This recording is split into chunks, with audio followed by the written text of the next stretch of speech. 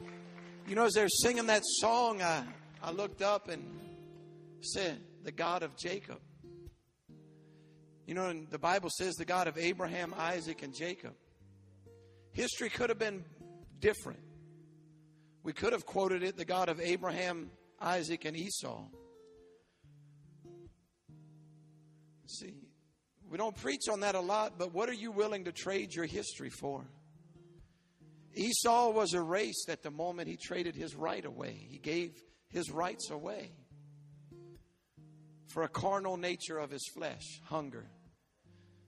Everyone has a carnal nature, and I was thinking, I saw Jacob's name up there, and I was thinking we could have just as easily been singing about the God of Esau, except he let it slip away. And I know I'm not preaching yet, but I just kind of feel the presence of the Lord. Maybe you're here tonight and you're letting something slip away. Could we just stand up on our feet just for a moment tonight? Come on, just for a moment. Could we just do this tonight? It's Monday night. Praise God. You're at church on Monday night. We might as well get something. Could we just lift our hands up tonight? Come on, just worship the Lord. And maybe you're here tonight and you're almost at the edge of Esau. You're almost ready to give it away, to let it slip aside and let your destiny go. Let history be written different about you because of a decision. Tonight, the Lord is getting your decision by a song that came up through an offering. See, there's nothing by coincidence. Sometimes I preach a message and I don't know why. A song leader picks a song and isn't sure why, but God knows why. Come on, just lift your hands tonight, Lord. Just say, I surrender all. Come on. I surrender all. I don't know. Do you know that song, I surrender all? Let's just sing that just for a minute. Come on, right now, just impromptu, I surrender all. Don't be Esau and give it away. Surrender tonight. Hallelujah. Surrender. Oh, come on, church, sing it out together. I surrender all. Come on, from the congregation, sing it out loud. All to Jesus I surrender. I surrender all. Come on, all together now.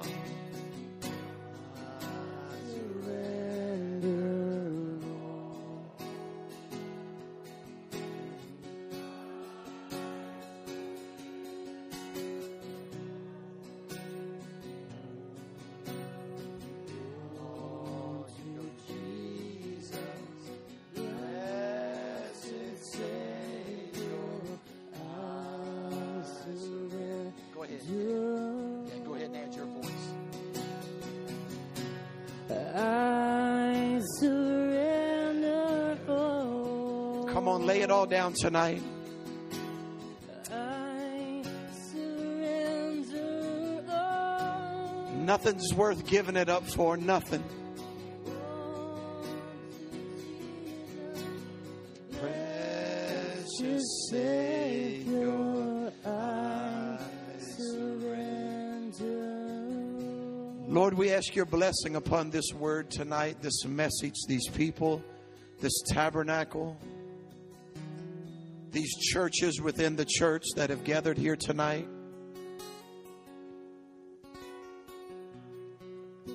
Nothing's worth giving up our faith.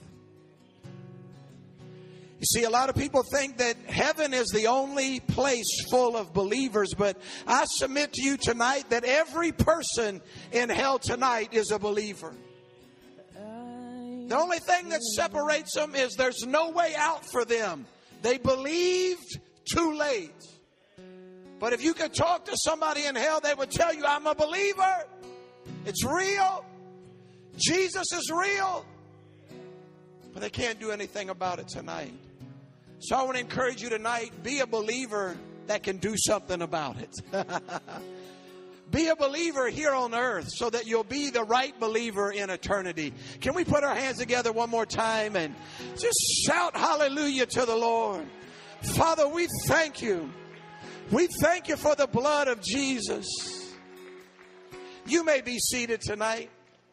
I don't know, the Holy Spirit just wanted to touch us tonight in that way. Maybe somebody was here, they couldn't wait till the end of service, and the history of your life was about to be rewritten because you were about to give it up. And don't let your history be rewritten because of a mistake that you've made. Come on, somebody say amen.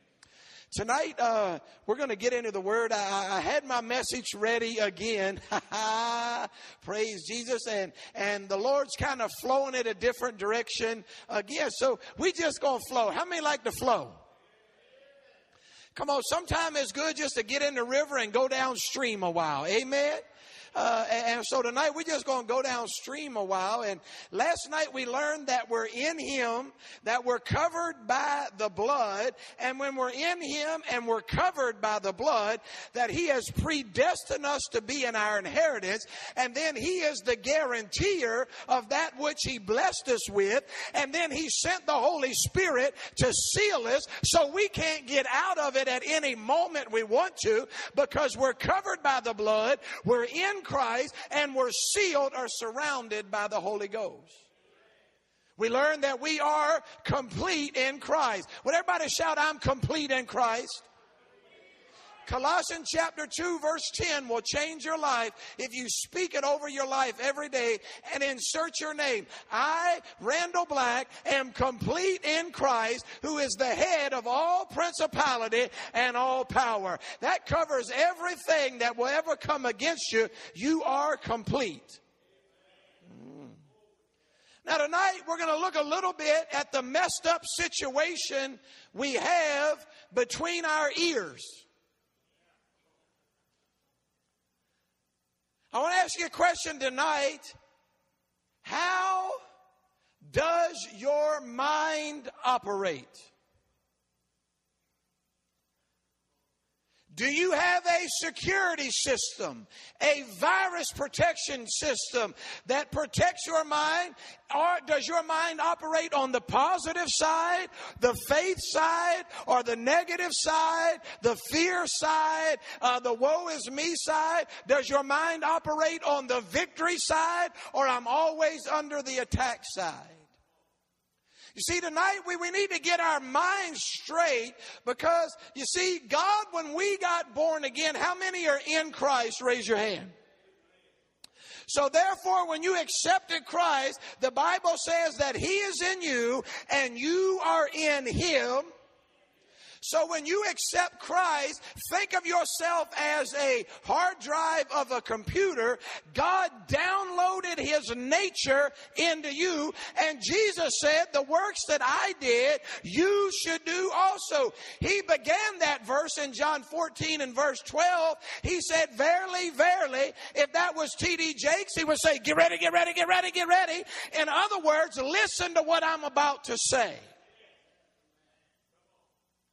So when we got saved, if I understand salvation correctly, and we learned what we learned last night in Ephesians, which came after the cross, after the death, and after the resurrection, that if I accept Christ, God downloads His nature into the hard drive of my humanity. Come on, somebody, that'll make you see things a little different.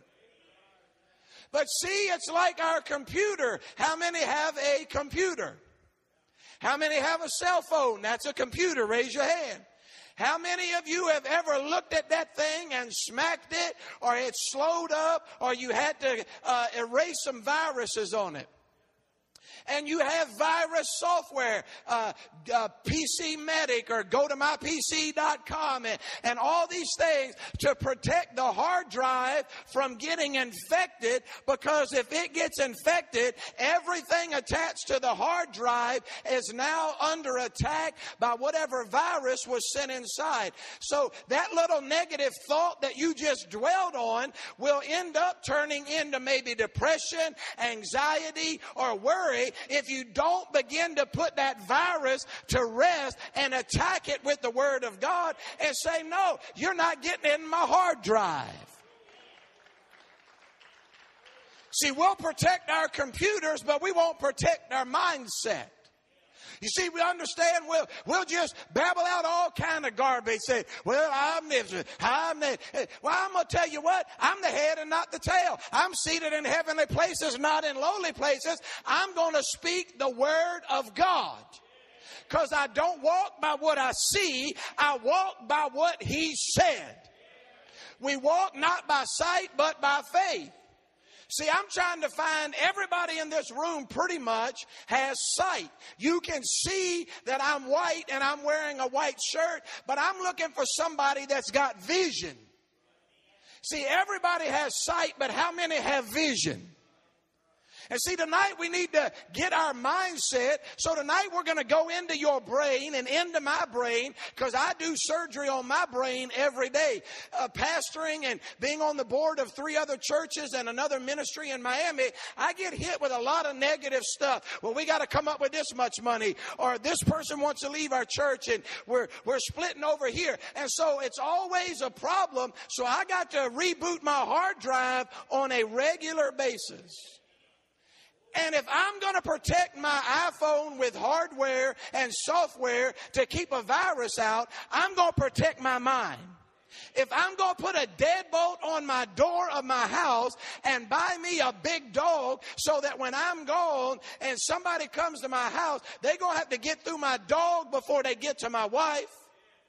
And then I got a gun and I told my wife how to shoot it. And I said, if you rebuke them in the name of Jesus and they keep running, you throw some lead down range.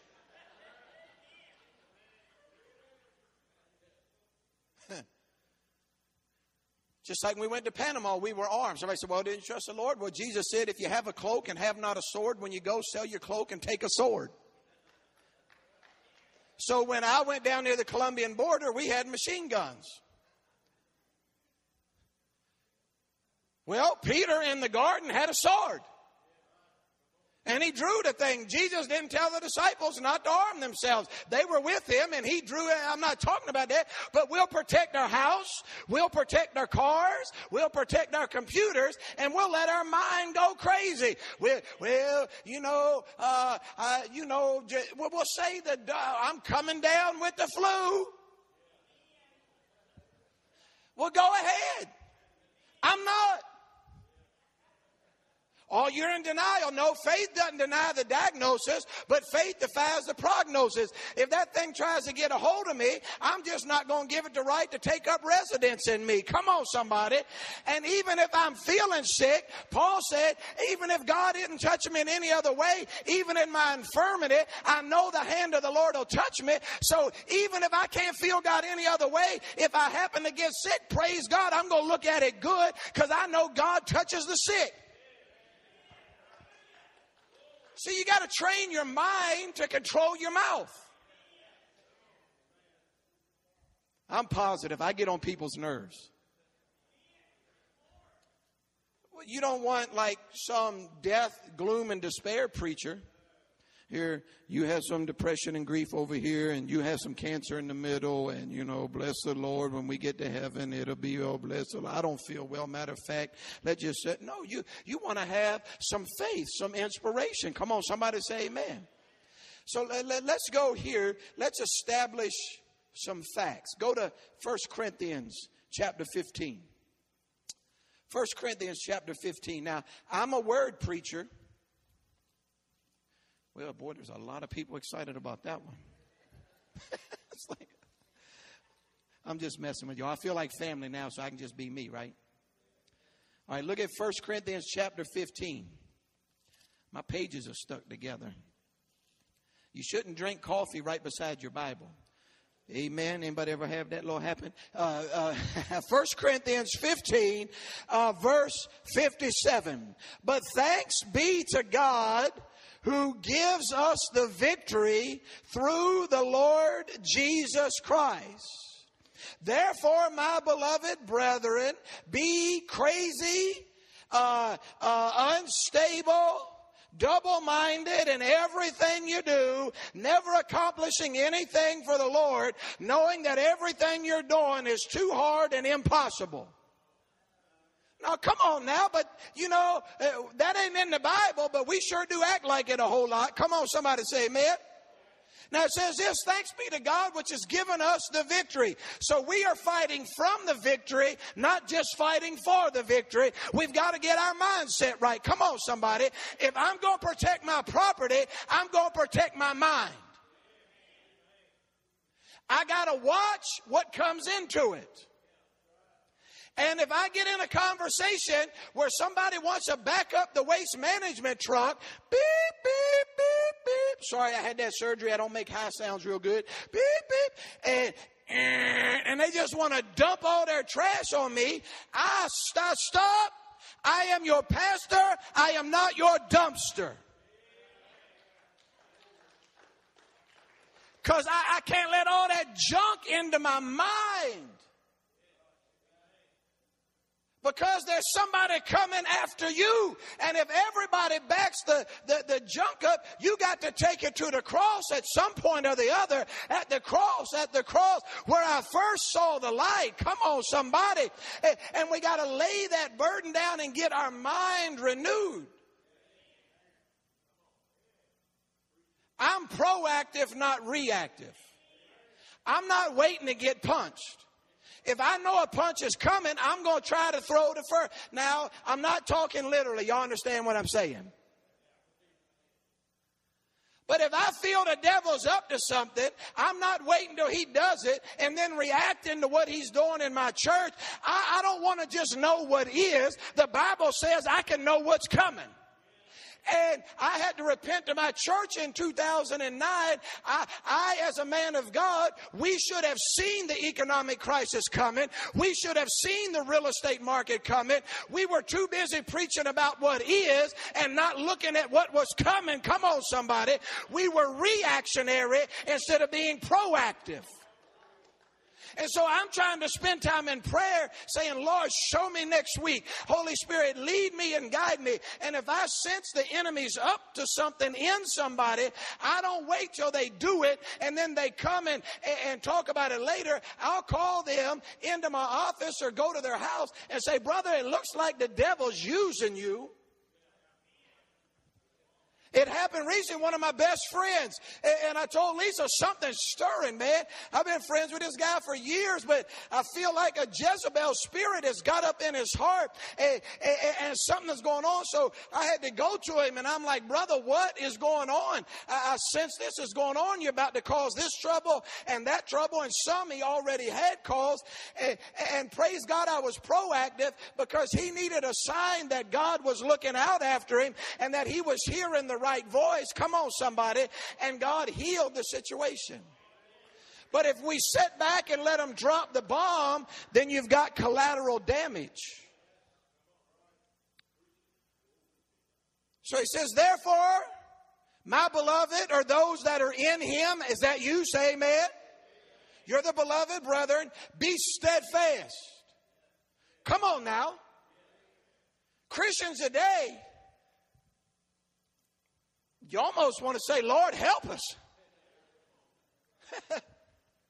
They about as steadfast as a cardboard box in a rainstorm. Boy, I'm going to tell you, just let a little something come their way. They just lose it. I mean, they got such little belief or faith or root system down in the Word of God that the littlest thing, they tell me some things. I'm like, you even call that a problem? Oh, my microwave blew up. That must be a sign. No, it's made somewhere in Vietnam. It cost you $39. Instead of saying, oh, Lord, just go buy another one. That ain't a problem. I'll take you to some villages and to some people starving to death and dying of disease. That's a problem. You ain't even got to pray about it. Just go get you a microwave. Glory be to God. Well, my wash machine is on the fridge. Well, glory be to God. You done washed 20,000 hours in it. What do you think? Just go get another one. But see, we get all this stuff in our mind and we try to relate it to everything. No, the Bible says be steadfast, immovable, always abounding or succeeding or in great supply the work of the Lord, knowing that your labor is not in vain. So I've constantly got to tell my mind and engage my mind that what you're doing is having an effect. It doesn't matter if I see the altar full tonight or the church full tonight or the offering plate full tonight or if I preach the best sermon. I've got to know in my heart that I was sowed a seed in the realm of the Spirit tonight, and somebody else might water it and somebody else might reap the harvest, but I've got to know it's not in vain. Every song y'all sing at worship, it doesn't matter if everybody engages. I know we want them to, but you're doing something in the atmosphere. You're pulling something down and you're lifting up the name of the Lord. And eventually it will break if you do not stop.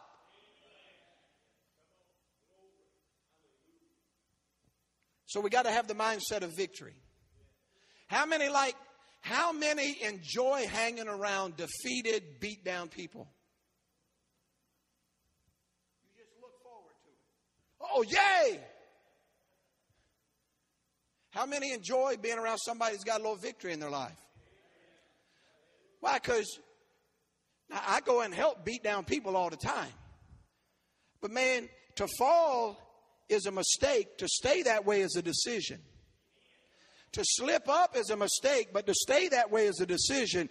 To have the thought is a mistake, but to keep thinking the thought is a decision. Come on, somebody say amen. You can't stop a bird from dropping something on your head when he flies over, and that's a thought or an idea the enemy will send, but you can stop him from building a nest there. And the enemy will shoot a thought and he'll shoot a desire through your mind. And the Bible says in the Corinthians to bring every thought in the captivity of the mind of Christ. So you stop that thought and you make the decision, no, I'm going to have a different mindset. Now let's go on and let's look at 1 John chapter 5. 1 John chapter 5. We're just going to get into some word tonight. And I just believe it's going to build. There's more to hear tonight than there was last night. I believe tomorrow night, y'all just spread the word. Get on Facebook, call people, text message people, go visit people and tell them, get on in here tomorrow night, get on in here Wednesday night. The Lord is doing something. 1 John chapter 5, verse 4. For whatever is born of God. How many are in him? Raise your hand again. Come on, we're laying a principle down. So for whatever or whoever is in him, that's each and every one of you. Look what the word has to say. Overcomes the world, and this is the victory that has overcome the world, our faith. Who is he who overcomes the world but he who believes that Jesus is the Son of God? So your faith is world overcoming, world impacting faith. We might get in it tomorrow night about being a mountain mover versus being a mountain climber. Because there's a lot of people that are satisfied, well, this is my lot in life, and I'm just going to have to deal with it, pitch a tent on the side of it, and when I die, everything will be all right. Jesus doesn't want you to climb the mountain. He told you to move the mountain.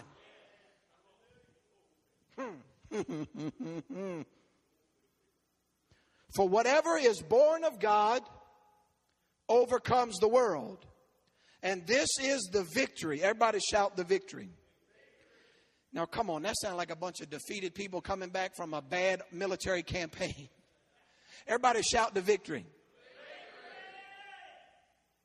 Thank you, brother. Let's all shout it like he did. It's his fault. Let's all do it like he did it. 1, 2, 3. Now this is your victory that overcomes the world, our faith and belief in him. So whatever comes up against you, the Bible's already told you that no weapon formed against you can prosper. So man, you can go into the battle like a Marvel Avenger superhero, knowing that it doesn't matter what alien comes through that portal or what laser gun they got, I have got the victory. It doesn't matter what sickness the enemy tries to kill me with. It doesn't matter what cancer cell he tries to put in my body. No weapon formed against me. Doesn't matter what thought he puts in my head. No weapon formed against me. No weapon. No weapon. No weapon. Well, my mama had it, now they say I have it. No weapon. When I'm in him, I'm a new creation. Come on, somebody. It doesn't matter what my tribe or heritage or bloodline was. I am now a new creation in Christ Jesus. And just because my daddy had it, that don't mean I'm going to have it. And that don't mean my son's going to have it. Because I am now a new creation and no weapon formed against me shall prosper. Now, I might go through some things and I might end up in a fiery furnace. I might end up in an ark in a flood, but I'm going to come out of it better than I went into it, because yea, though I walk through the valley of the shadow of death, I will fear no evil. Why? For the Lord is with me. See, you're going to the battle with the right guy. Anybody in the military? I was in the light infantry and you had battle buddies. You better hope you had the right battle buddy when you were doing all your preparations and war games, because if you had a lazy person with you, you had to work twice as hard. Come on, somebody say amen. And so when you were on the road march, when you were digging your foxhole, when you were setting up the perimeter, putting up the tents, getting everything ready, you needed to have a good battle buddy so you didn't have to do all the work. Well, I want you to know God is a good battle buddy. Hey, he ain't never lost. So if he ain't never lost and he downloaded his nature into me, why do I keep losing? Because I'm not activating. The Bible says he can do above and beyond according to the power that worketh in us. You got to activate the power. How do you activate the power? By activating your faith. How do you activate your faith? Faith comes by hearing, and hearing by the Word of God. It all comes back to the Word of God. And so if you're spending more time with Oprah Winfrey and Dr. Phil, or Glenn Beck, or Sean Hannity, or anybody else, and I'm not saying who's good and bad, but I'm saying you're going to download a whole lot of fear into your mind. Come on, somebody say amen. A whole lot of craziness into your spirit. But if you download the Word of God and you hear something, and I listen to talk radio and this, and I'll hear that, and be, oh, did you hear this, Pastor? This is coming in. I'm not letting it, when I hear it come out, I say, oh, well, praise the Lord. That isn't going to get in my spirit. Glory be to God. I got a virus software, the Word of God, like a force field around me, zoom, zoom, zoom, just eating it up. A filter, like on your furnace. Before the air comes out, it gets sucked in and any impurities get stopped. We need to have some filters. Colossians 2:10, we were there last night, but it says we are complete in Christ. Go to Hebrews 13. Is this all right tonight? Shout amen. Hallelujah. Go to Hebrews. This flowing thing is pretty good. I reckon, figure if it's good, we'll be back. And if not, I'll keep praying for you, and y'all pray for me. I just don't feel like I need to come in here and perform and come up with the three best sermons I've ever had and swing from that chandelier and flip under that pew. And I just want to come in here and do what God's called me to do. And that will have more impact than selling my book or doing this or that. Is trusting the Holy Spirit to flow through me to release a word that each of you need to hear last night, tonight, tomorrow night. And that will have more lasting impact than anything I could ever do. And so I appreciate you guys. I've been to a lot of churches where I felt the Lord want me to flow in something different, but there was such a spirit of stoppage and religion and fear. I couldn't even hardly move, man. I had to just go ahead and preach my little thing. But I felt a freedom and a flow of the Holy Ghost here where we can just flow and go with the Lord. Come on, somebody say amen. That's a good thing. Hebrews chapter 13. If you're there, shout amen. If you're not, say, give me a minute. Well, what you been doing, sister? No, I'm just kidding. Oh, she got me. Hebrews chapter 13. I'm not there either, so I'm with you. Hebrews 13, verse 20. Now may the God of peace, who brought up our Lord Jesus from the dead, the great shepherd of the sheep, through the blood of the everlasting covenant, make you complete in every good work to do his will, working in you that what is well-pleasing in his sight through Jesus Christ, to whom be glory and honor forever. So we see that God wants us to be complete so that we can do his will. That which is well-pleasing. He's not wanting you to have to just let the devil just beat the daylights out of you every day. He's wanting you to be complete, to do his to do his good pleasure and to perform his will. Touch your neighbor and say, I'm getting complete in Christ. Now go to Hebrews chapter 11. Now faith is the substance of things hoped for. Talking about our mindset, a mindset of victory, a mindset of completeness, a mindset of faith, a mindset to be proactive and not always reactive. Now faith is the substance of things hoped for and the evidence of things not seen. Faith is provable. If you're hanging around people and it's always pie in the sky and it's never steak on the plate, then they have had a dream, but they haven't had faith yet.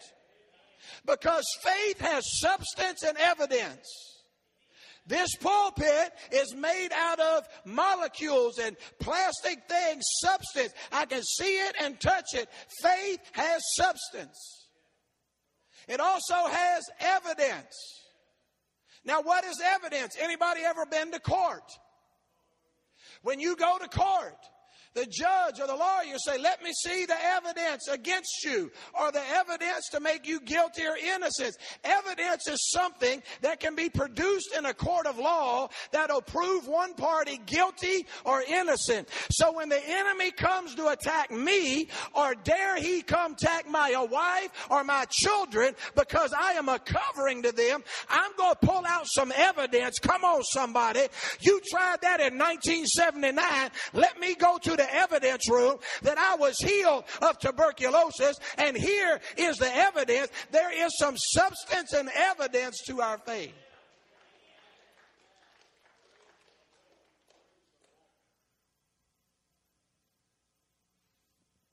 I don't know if I shared this in December. I may have.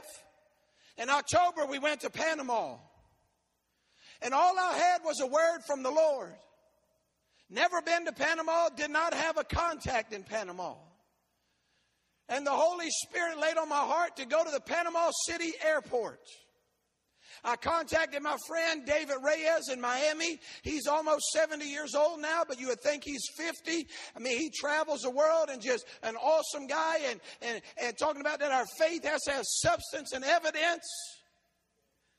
And I said, the Holy Spirit is telling me to tell us that we need to go to Panama, and God is going to do a work there.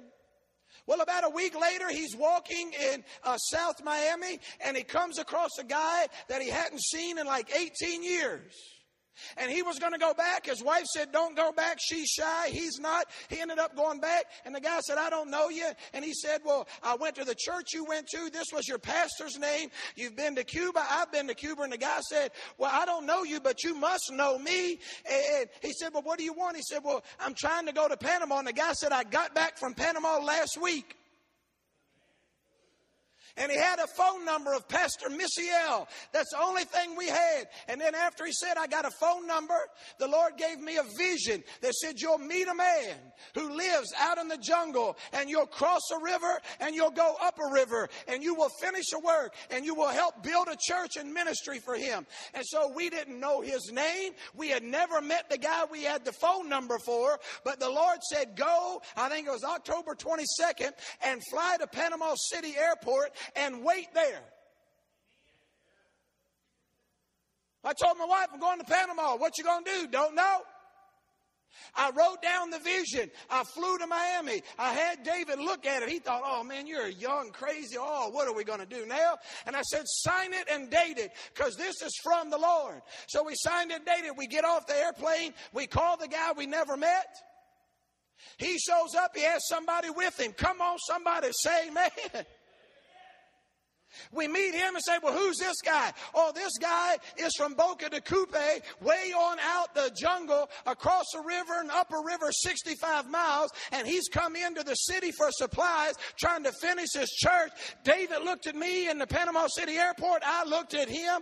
And we just got back last month from building that church. Glory be to God. There is evidence.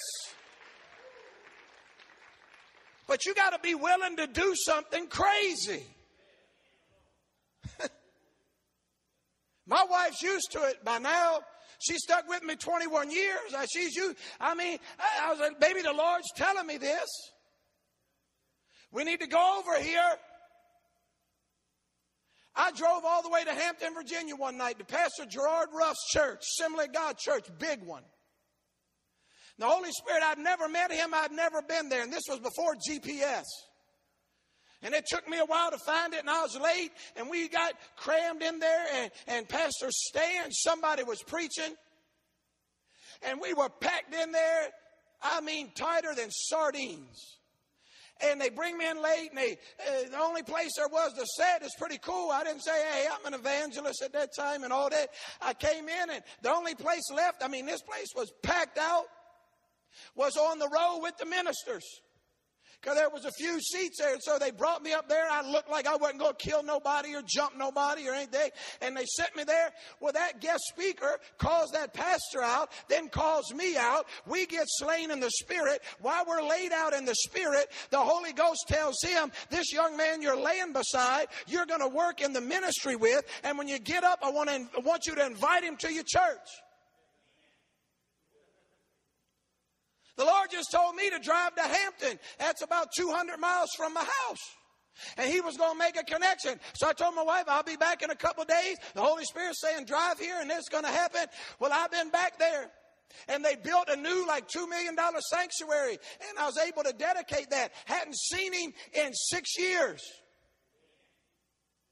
Went to a meeting in Hampton 2 weeks ago. Sat down at the back row, came in late. I looked down the row, and there was Pastor Ruff all the way at the end of the row, and there was nobody in between us. He looked and smiled and greeted me, and then later he said there was a lady in my church last Sunday that said, whatever happened to Randall Black, and why haven't you had him back? And he had got lazy with it, and he said, I know the Lord told me to work with him, and we did a little bit, and we came in the same church, at the same meeting, in the same city, away from his church, in another church, sat on the same row, and there was nobody between us. And he said, the Lord said, see, there's nothing between you. The only thing that's stopping you is your disobedience. And God reconnected it. Well, see, he's got to have some faith to do some crazy stuff like that. Come on, somebody say amen. Touch your neighbor, say, I'm about to go crazy. In a good way, not mental. We're going against that. We're reprogramming our mind. So we need to have a mindset of victory. Everybody say victory. A mindset of completion. Everybody say completion. And a mindset of faith. Everybody say faith. Now, faith has substance and evidence. So after a little bit, you got to be able to prove what you believe. Now, John chapter 10 says that we'll hear the voice of the good shepherd, and the guy that guards the gate of the sheep will let that voice in, and the sheep will hear that voice, and the sheep will come out. Literally, they would have pens outside the cities, and the shepherds, when they came to town, could put all their sheep in a pen, and when they would call for their sheep out of the hundreds that were there, their sheep would pick up on their voice and separate from the other sheep and follow them. But there were thieves that would try to climb over and steal them, just like they'll try to come in the side door of the church. They'll try to come in and do this or that. But the voice of the shepherd, the good shepherd, we will hear, and the voice of a stranger we're not listening to. So to keep our minds protected, we got to determine what voices we're listening to. There's a country song. I heard it right down there. I hear voices. Well, that's pretty stupid. I hear a voice. Come on, somebody say amen. It's the voice of the Lord. What frequency are you tuned into? Right now, through this beautiful church, as much as we want to keep it protected through radio waves, there's rock and roll music going through here right now. And if you sat there with the radio, you tune it in, you would get it because it's flying through here right now. Right now, there's cell phone frequencies flying right through here so that if you didn't turn your phone off and it rings, it'll grab your phone and get your attention. Right now, there's Christian music going through the airway that if you tune in, you can get it. There's country music. There's all kind of stuff going through the airways. Well, guess what? There's all kind of stuff coming towards your airways. The devil's broadcasting 24/7. He's broadcasting worry and fear and sickness and disease. And you can tune in, but the Lord is broadcasting too every day. And I'm going to tune in to mercy and grace and healing and love. And I'm going to pick up on that frequency. Because I ain't hearing voices, I'm hearing a voice. Come on, somebody say amen. My mind has got to be protected. I lock my car, I lock my house, I load my gun, I got a safe deposit box, but we'll let anything go through our mind and wonder why we get it all messed up and all convoluted. We got to protect this mind and have a new mindset. And I think this church is one of them new mindset churches that isn't about to let the devil do what he wants to do in here or mess you up or mess you over. I'm locking my mind down. I got the antivirus software installed. Because remember, when I accepted Christ, like we talked last night, he has downloaded his nature. And so now we got to protect viruses. Go with me, if you will, to Philippians chapter 2. Is this still all right tonight? Can I have a few more moments of your time? Philippians chapter 2. Philippians 2. Philippians 2. Let this mind be in you, me, us, which was also in Christ. Now look, there is a colon there. That is the beginning of the thought. Now he's about to explain the mind that Christ had that he wants you to have. Now you are not God and I am not God, but he has put his nature in you. So what we're about to read will mess up some people that think, oh Lord, no. Yeah. He said it. This is not coming from me. This is coming from him. I'm reading from the Bible. Look what it says. Let this mind be in you, which also was in Christ Jesus, who being in the form of God, did not consider it robbery to be equal with God. Woo! Wait a minute, Pastor, what are you telling me? I'm telling you the nature of God is in you. And it said that you're seated in heavenly places, that life and death are in your mouth. Come on, somebody. Satan doesn't control life and death. You control life and death. God isn't up there saying, I need you in heaven to praise me. You don't need to go to heaven to praise the Lord. He needs you here. You can't do no good in heaven yet. You can do good here. Angels are made to praise him up there. Come on, somebody. We get everything all convoluted and messed up because of our lack of faith. He said, let the mind be in you, which was also in my son Christ, that my nature is in you, and what he did, we need to be doing. Now, we're not going to be as good or as perfect. No way. We're humans. He was God in the flesh, but that God lives in us. And that's the mindset we got to have. If that lives in me, then I'm not letting this come on me.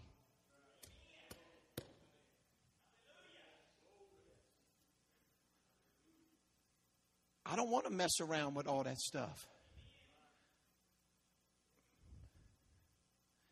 Anybody want to live like the devil? Oh, yeehaw. No. Well, I don't want to mess around. I don't want to be full of worry every day. That's not a good way to live. I don't even have to be saved to make that statement. I know unsaved people that got more sense than to run around with that. Because worry causes ulcers. Ulcers cause bleeding. Bleeding causes surgery. Worry causes insomnia. Insomnia keeps you from sleeping and gives you tension. Then you get migraines and all that. I mean, just taking the Lord out of it, looking at it naturally, that sounds like a ball of fun to me. No. When it comes, it'll come. You'll have opportunity to be worried about something. My son broke his back twice. I'm an expert at fighting and standing. I've been sick. My mom's been sick. My dad's been sick. My daughter was born sick. My son broke his back twice playing football and should have been paralyzed, but is healed and alive today on our worship team with no injury in it. I'm talking about broke his back. So you have opportunity to say, oh, Lord, Lord, they found 4 growths in my throat. I reckon you need me in heaven. No. The only 2 people that God took, and when God sets a precedent, that's the way he does it. They were and they were not. God don't use a car wreck to kill 3 people to get you to heaven. Let me set that record straight. Well, God took them home, and then why'd the other 3 die and go to hell? See, we messed up theology because we're messed up in the mind. If God wants you home, he'll do like he did with Elijah and Enoch. You would be, and then you would not be. You would be there. It wouldn't affect nobody else at all. Other than that, we live in a fallen world. That means a world that's constantly under attack, where there is a prince and a power of the air called Satan, Lucifer, who is as a roaring lion, seeking whom he may devour. And we live inside this fallen world, but the Bible says we're in it, but not of it.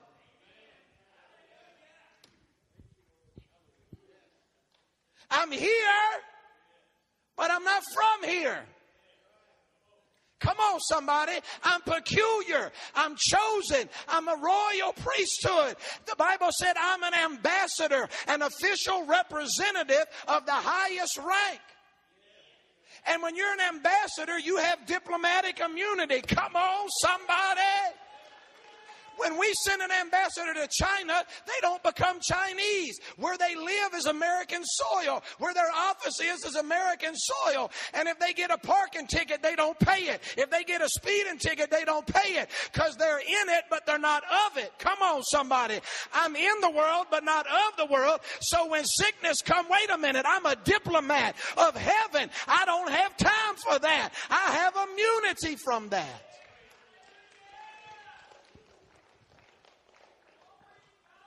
So he said, let this mind be in you which was in Christ. What is that mind? That the power of God needs to flow through us. That's the mindset. We're looking. Devil, you better look out. I'm not hiding from you. You better hide from me. See, a lot of us are hiding from the devil.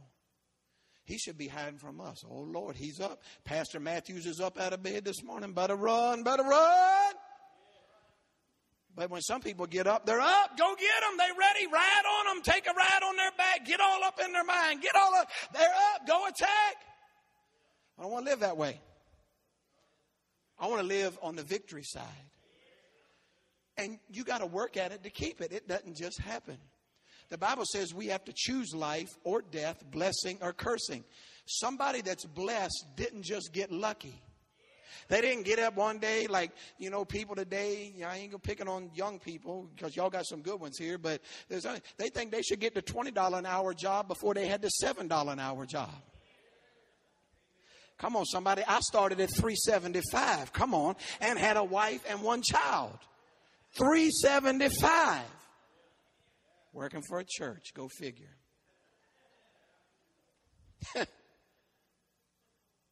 We've come a long way in the body of Christ. Look at this.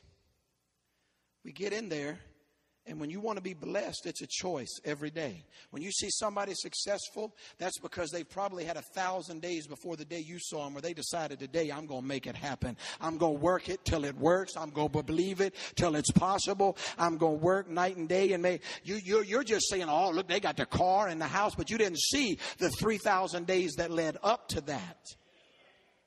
You're just seeing me today, but you haven't seen the last 22 years of fiery furnaces and lions' dens and splits and attacks and sickness and disease. And this, you're seeing now, but now is a result.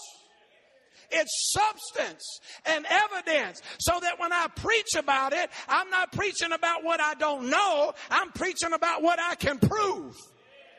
See, when Paul preached about faith, he didn't come in a Bentley. Come on, somebody. He didn't come in renting a whole floor of a hotel to preach at your church. He came in having been beat 3 times, I think it was, with 39 stripes. We saw Jesus go through that once. Paul went through that 3 or 4. And then they took rods when there was no skin left to rip off of him. They took rods and beat him and broke most of his bones. And then they put him in prison. So when he came in to preach, he looked like something from a horror movie. And when he said the just will live by faith, they believed it. Because he didn't have no Vicodin to take for the pain. He didn't have no antibiotic to heal up the wound. He had to heal it up by faith. Living in fecal matter and urine in prisons with open wounds. And when he preached about faith, they believed it. Because brother probably couldn't even see halfway. So when I come preaching, I'm not preaching about something I hope works. I'm preaching something about you can sit down with me and I'll prove it to you. Our mindset. Romans 12 said we got to renew our mind. We got to get a new attitude. Philippians 2:16, the first phrase in the verse is hold fast to the word of life. Romans 10:8 says that let this confession be in you, let this word be in you, that is the word of faith, not the word of doubt. This isn't the 2/3 gospel church. I know a lot in my town, they like the frozen chosen. Come on, somebody. They like the half gospel church or the 2/3 gospel church, or come on, we the old covenant church, or we the new covenant only church and all that. No, hallelujah. We are holding fast to the word of faith, the word of life. Jesus came to give me life.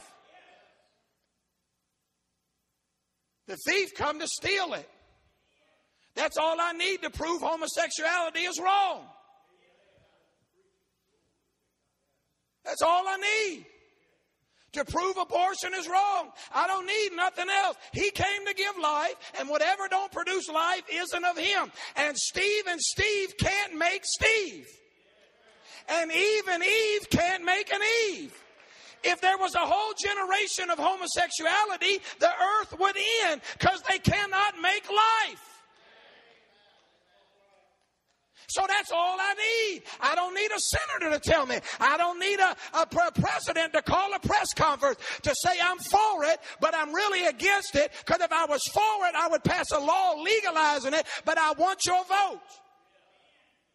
Come on, somebody. That's somebody that got no moral compass, that got no center, that I don't care what they promise you. I don't care. Well, if I vote for them, there'll be a chicken in every pot. You better vote by the word of God. You don't need to live on government cheese. You don't need to live in the handout line. You need to live in the Jehovah Jireh line. Well, I'm going to vote for them and they're going to cut my peanut butter and cheese off. Who wants to live that way? Jehovah Jireh runs my life. I'm not participating in the recession because I don't have to. There have been famines before. It didn't catch God by surprise. We call it recession. Isaac called it famine, and a double famine. And God said, stay right there in Genesis 26. And matter of fact, spend your money right in that famine and put your seed right in that ground. And in the same year, he reaped 100-fold. He refused to participate in the famine.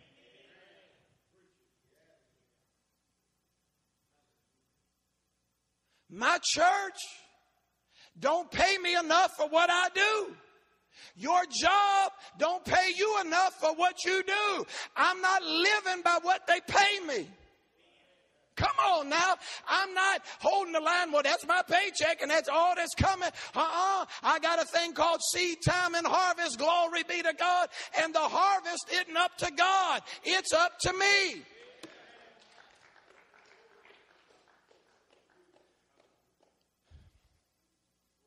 I was in Outback the other night. Loved Outback. And somebody met us there and said, here's $1,000 for your mission trip. Here is $1,500 for your church. Here's $300 for your kids. And here's $1,000 for you and your wife. Now add all that up. That's like $2,800. I went back to eating my steak and went home blessed. I was just minding my business. Now, where did that come from? Just because I'm eating? No, because a few weeks earlier, I had sowed a seed into somebody that God told me to sow a seed into. Come on, somebody say amen. Somebody in the church, and the Lord said, go get them a check and do this. And so the seed got in the ground, and that seed was getting cultivated. So you reap what you sow. And it ain't just money. Joy. If you pray for others, there's somebody praying for you.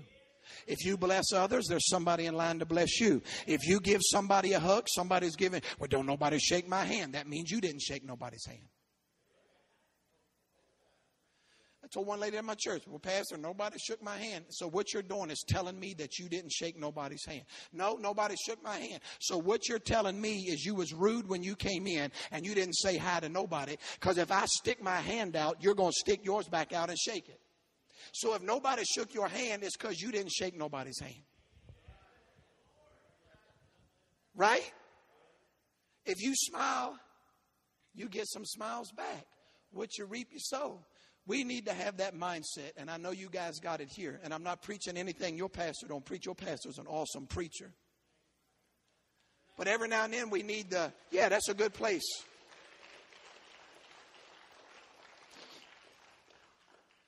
Every now and then we just need the wind of remembrance to blow in the sail of our spirit and say, wait a minute, I've been slacking up on that.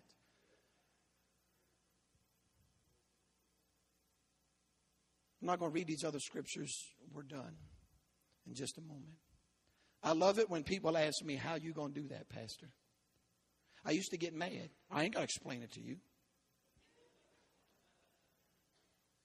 But now I like it. Because when they're asking me how, that means it's so big they know I can't do it. And they're like, how you going to do that? You said we're going to get a free church, and for 5 years, how? One group split the church. It'll never happen.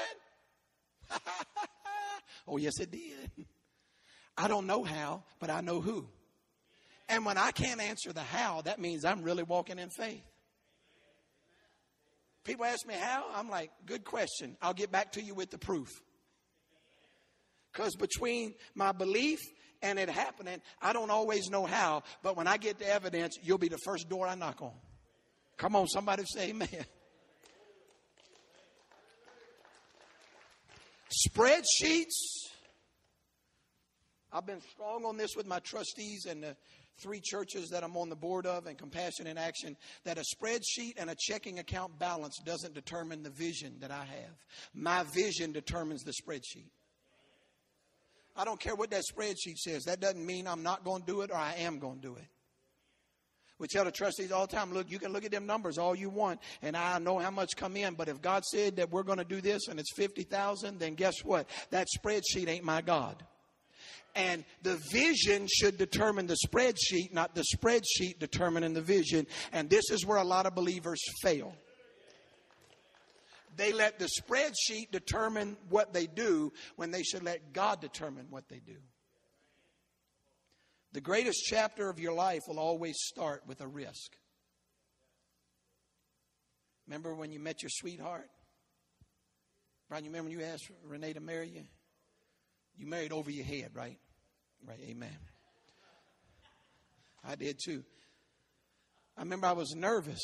It was a risk. But 21 years later, I got a boy graduating next week going to college. I got a girl 16, another girl 13, 3 dogs, a bunch of fish, a cat.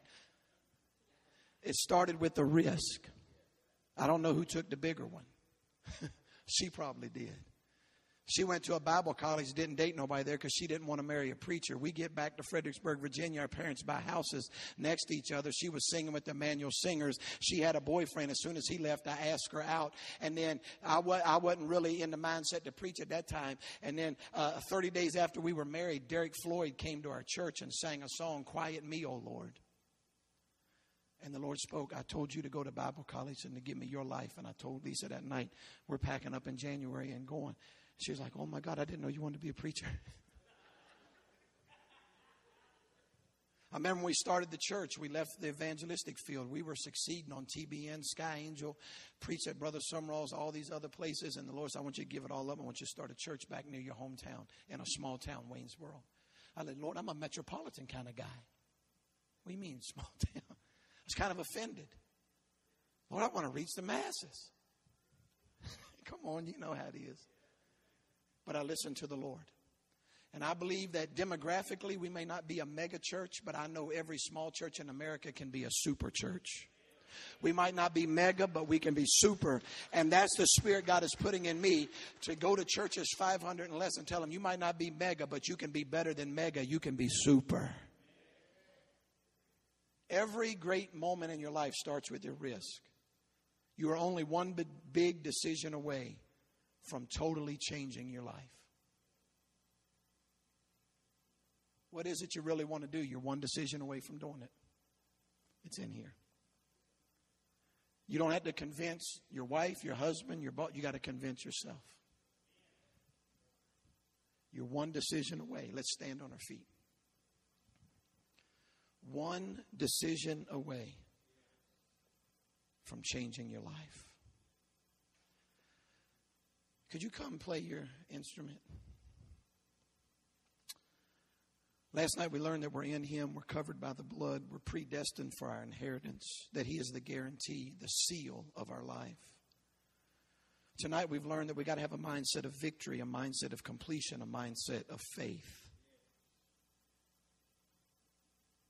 We've got to guard our mind. Our mind is like a hard drive, and when we got saved, God downloaded His nature into us. And it's up to us to keep that and cultivate that and grow that. I want to ask you tonight if you have a decision to make. You want to say tonight, I want to take a big step of faith. And that step of faith is saying yes. The step of faith for me to say, yes, Lord, I'll pastor is bigger than the step of faith it took for me to get a building or get a congregation. Because the first step is always the most important step, the biggest step. It gets you to the next. Maybe you're here tonight and there's some area of your life. It could be business. It could be relationship. It could be dealing with the past. It could be ministry. And you want to say there's a decision I need to make. A step I need to take. You're only one step away, one decision away from the biggest change in your life. If you're here and you say, I want to make that change, I want you to just step out of your seat and just come to this altar real quick. You might think it's a small thing, but what it is, it's an act of faith tonight that's going to activate a chain reaction. Because you're now telling yourself, okay, self, I'm activating this power within me tonight. You could be the next thing that God uses to change a region or change a church. I'm going to keep right here because I feel there's more. Haven't opened my eyes yet, but I sense in my spirit that if you're even hesitating, that's you. Because that hesitation is the enemy trying to put resistance. You say, I'm ready to step into that new realm. It's me. It's me. Now the rest of us, I want you to lift your hands. Hallelujah, Lord. Hallelujah, Lord. Sir, could you come right over here with these? I'm going to pray for y'all separate. I want to ask if everybody else will do what we did last night. And I don't do this hardly ever at my church or anymore. I haven't been doing much altar ministry lately. It's all been word ministry. But I want to ask if you'll just leave your seat and just come into this altar and make 2 or 3 rows and join hands with your neighbor. Just leave from wherever you are tonight. I want you to join hands with your neighbor. Come up tight and make like 2 long rows. Lord, we love you tonight. If you've got something worship in your spirit, you go ahead and release that out, even if it's just a new song or if it's a song you're familiar with, whatever you feel led. Father, I thank you, Lord. Lord, I thank you, Lord. Oh, if we have an usher, just stay with me for a moment. Those of you coming to the altar, just join hands with your neighbor right now in the name of Jesus. Just begin to worship the King of Kings. Lord, I thank you tonight, Lord. Lord, a fresh anointing. Fresh anointing. Lord, we're never too old and we're never too young. We're always just right. We're always just right. Because it's you that's moving us and you don't do anything that's wrong. So in whatever season, it's always the right season. Thank you, Lord, in Jesus' name. Lord, I thank you. That's it right there. Just receive that fresh anointing. Fresh anointing. Come on, church, let's worship. Come on, church. Fresh anointing. Man, there's just a sweet anointing just rolling over my right shoulder right now. Just like a wave from the ocean just coming in. And going out and coming in. Going out and coming in. Going out and coming in. Oh, the Lord is refreshing. Oh, the Lord is refreshing. He's flowing over you and touching you. And then He's pulling back and removing what He needs to remove. And He's coming in and flowing and He's pulling out. And He's filling up and He's pulling out. He's filling up and He's pulling out. Filling up and He's